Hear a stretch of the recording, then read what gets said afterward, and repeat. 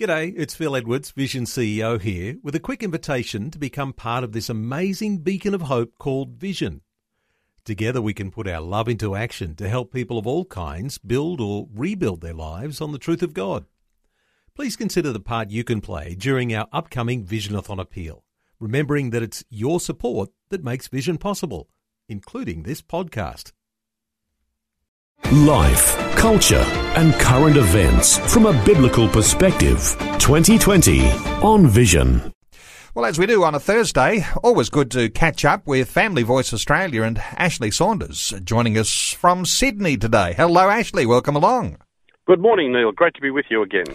Ashley, you've been speaking at a men's breakfast in Sydney today. You get around the countryside.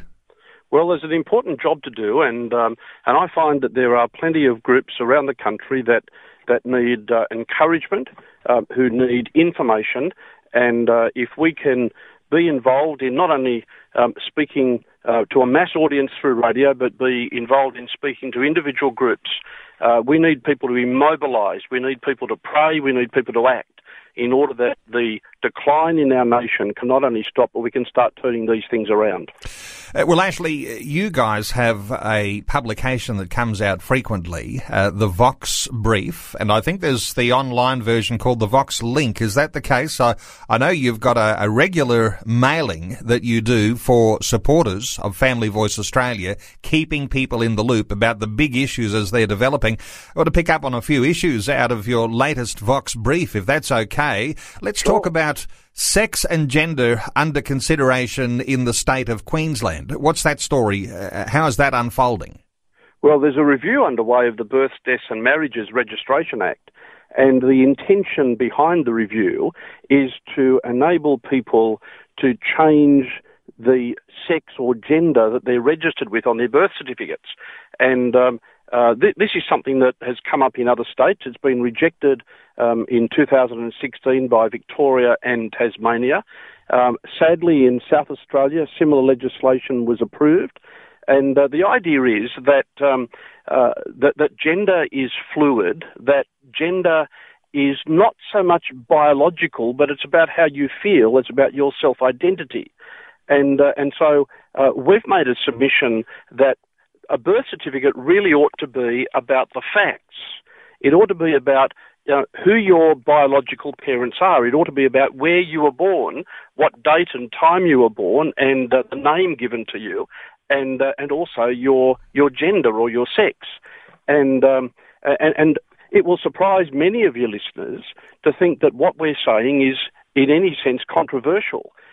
But these days, the idea of gender fluidity means that gender identity is much more considered to be about how I feel about myself than it is about biology.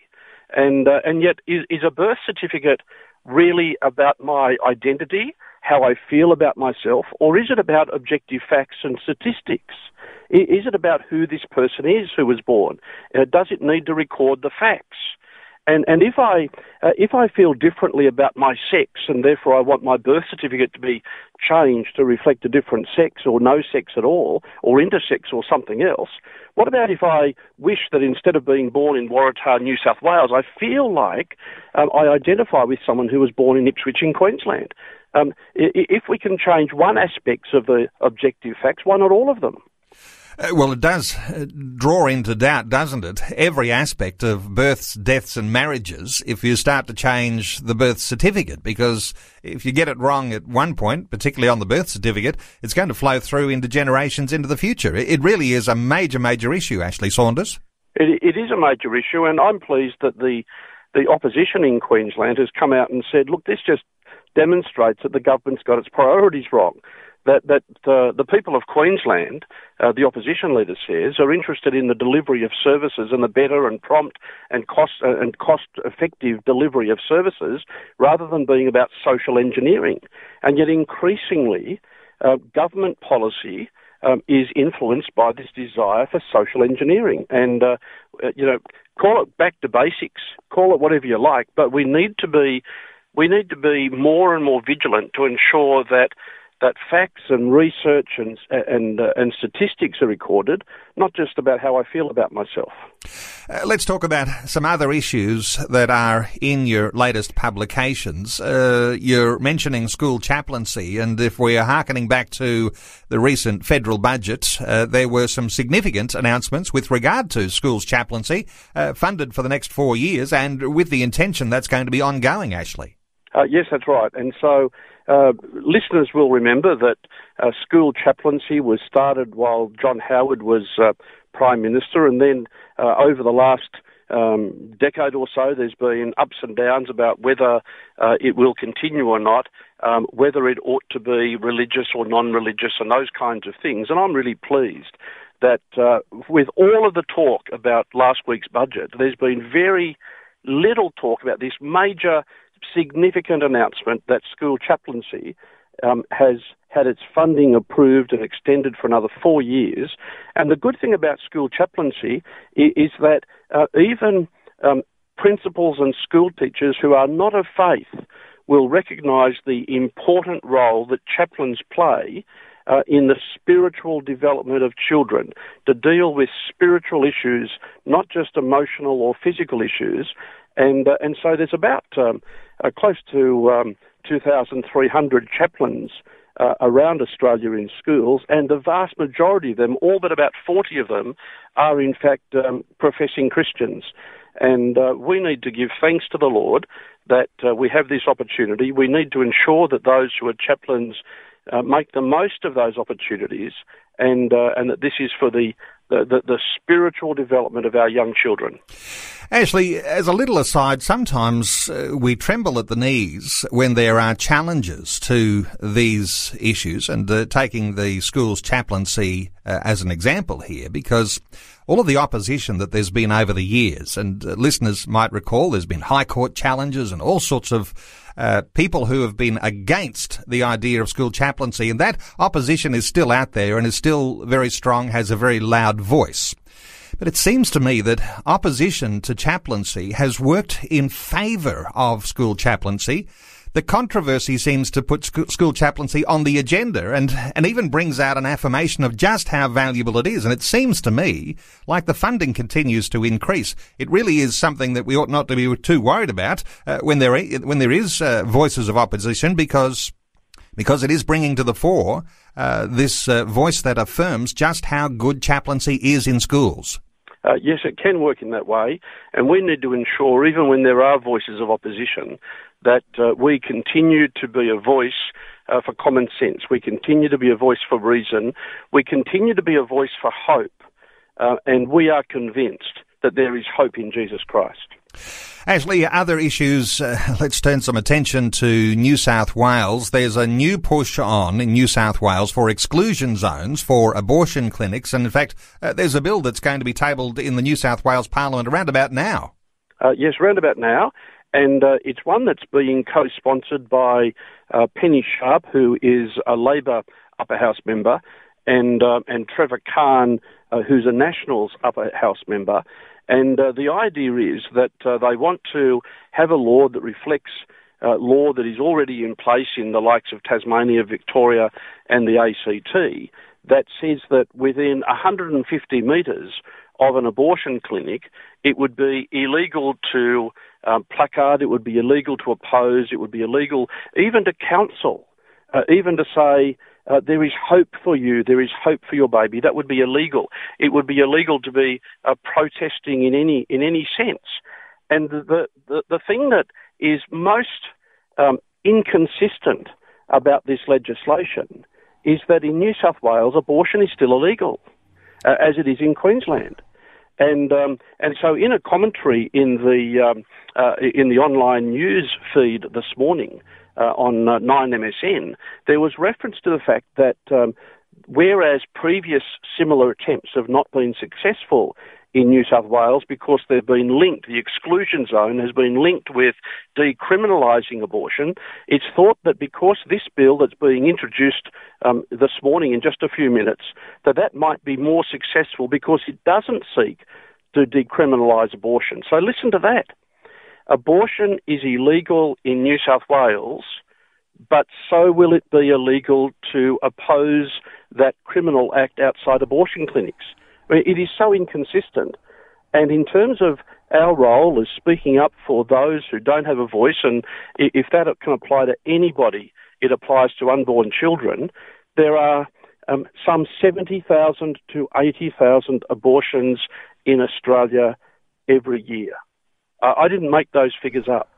Between 70,000 and 80,000 unborn children have their lives ended in the womb in Australia every year. And it just breaks my heart. As it does, I'm sure, for so many listeners. And always appreciate your capacity, Ashley Saunders, to be able to recognise the inconsistencies and to put your finger on things that are just not right, and common sense might suggest that there needs to be change. There's some other things you've been writing about. Another issue is this New South Wales Modern Slavery Bill, which is significant legislation. What's happening with that in New South Wales? Most people don't realise that modern slavery is on the rise, not only in the world in other countries, but also in Australia. So that modern slavery includes human trafficking, it includes servitude, it includes forced labour. A lot of it is forced sex slavery. Some of it involves the idea that, I've come to the country, my passport is taken away, and I'm forced to commit acts of prostitution because I've got to pay back some debt, all those kinds of things. This is all included in modern slavery.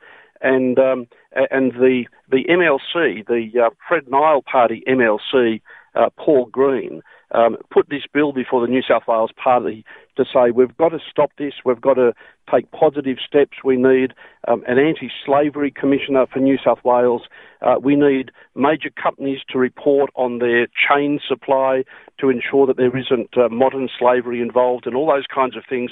And it passed the MLC, it passed the upper house, the Legislative Council in New South Wales, and it now goes to the lower house, and the Legislative Assembly, and I pray that it will pass into law and that it will then spread across the country and other states will pick it up as well. This is something that is based on the fundamental human dignity of every person, and I applaud Paul Green for what he's doing. Lots of controversial issues to talk about. Let's talk of one. We have discussed this on 2020 over some weeks. This Real Bodies exhibition that's been going on in Sydney, and there's something of a backlash over the Real Bodies exhibition. Basically, these bodies come in from China. There's not a lot of documentation that says where these bodies have come from, and it has created all sorts of controversies. What are your thoughts on what's been happening with that Real Bodies exhibition? I think it is disgusting that real bodies, real people, are being displayed like meat in an abattoir. So this is horrendous. And it is sufficiently horrendous that even some of the people who may not be with me on any of the things we've spoken about today would be with me on this. And so in New South Wales, for example, the Greens upper house members are wanting to shut that down. There are moves by some others in other parties to try and shut it down. And I applaud that because it really is disgusting and it's offensive to humans having been created in the image of God, that they would be displayed like this without evidence that they've in fact consented to this while they were living.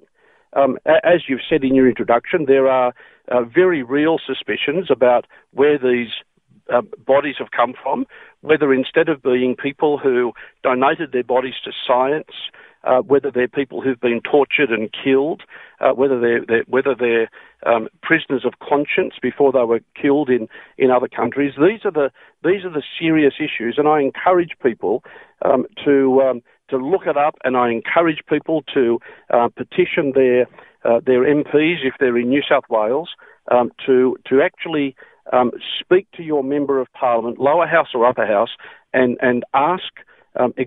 Express your concern and ask them to take action to ensure that this is closed down.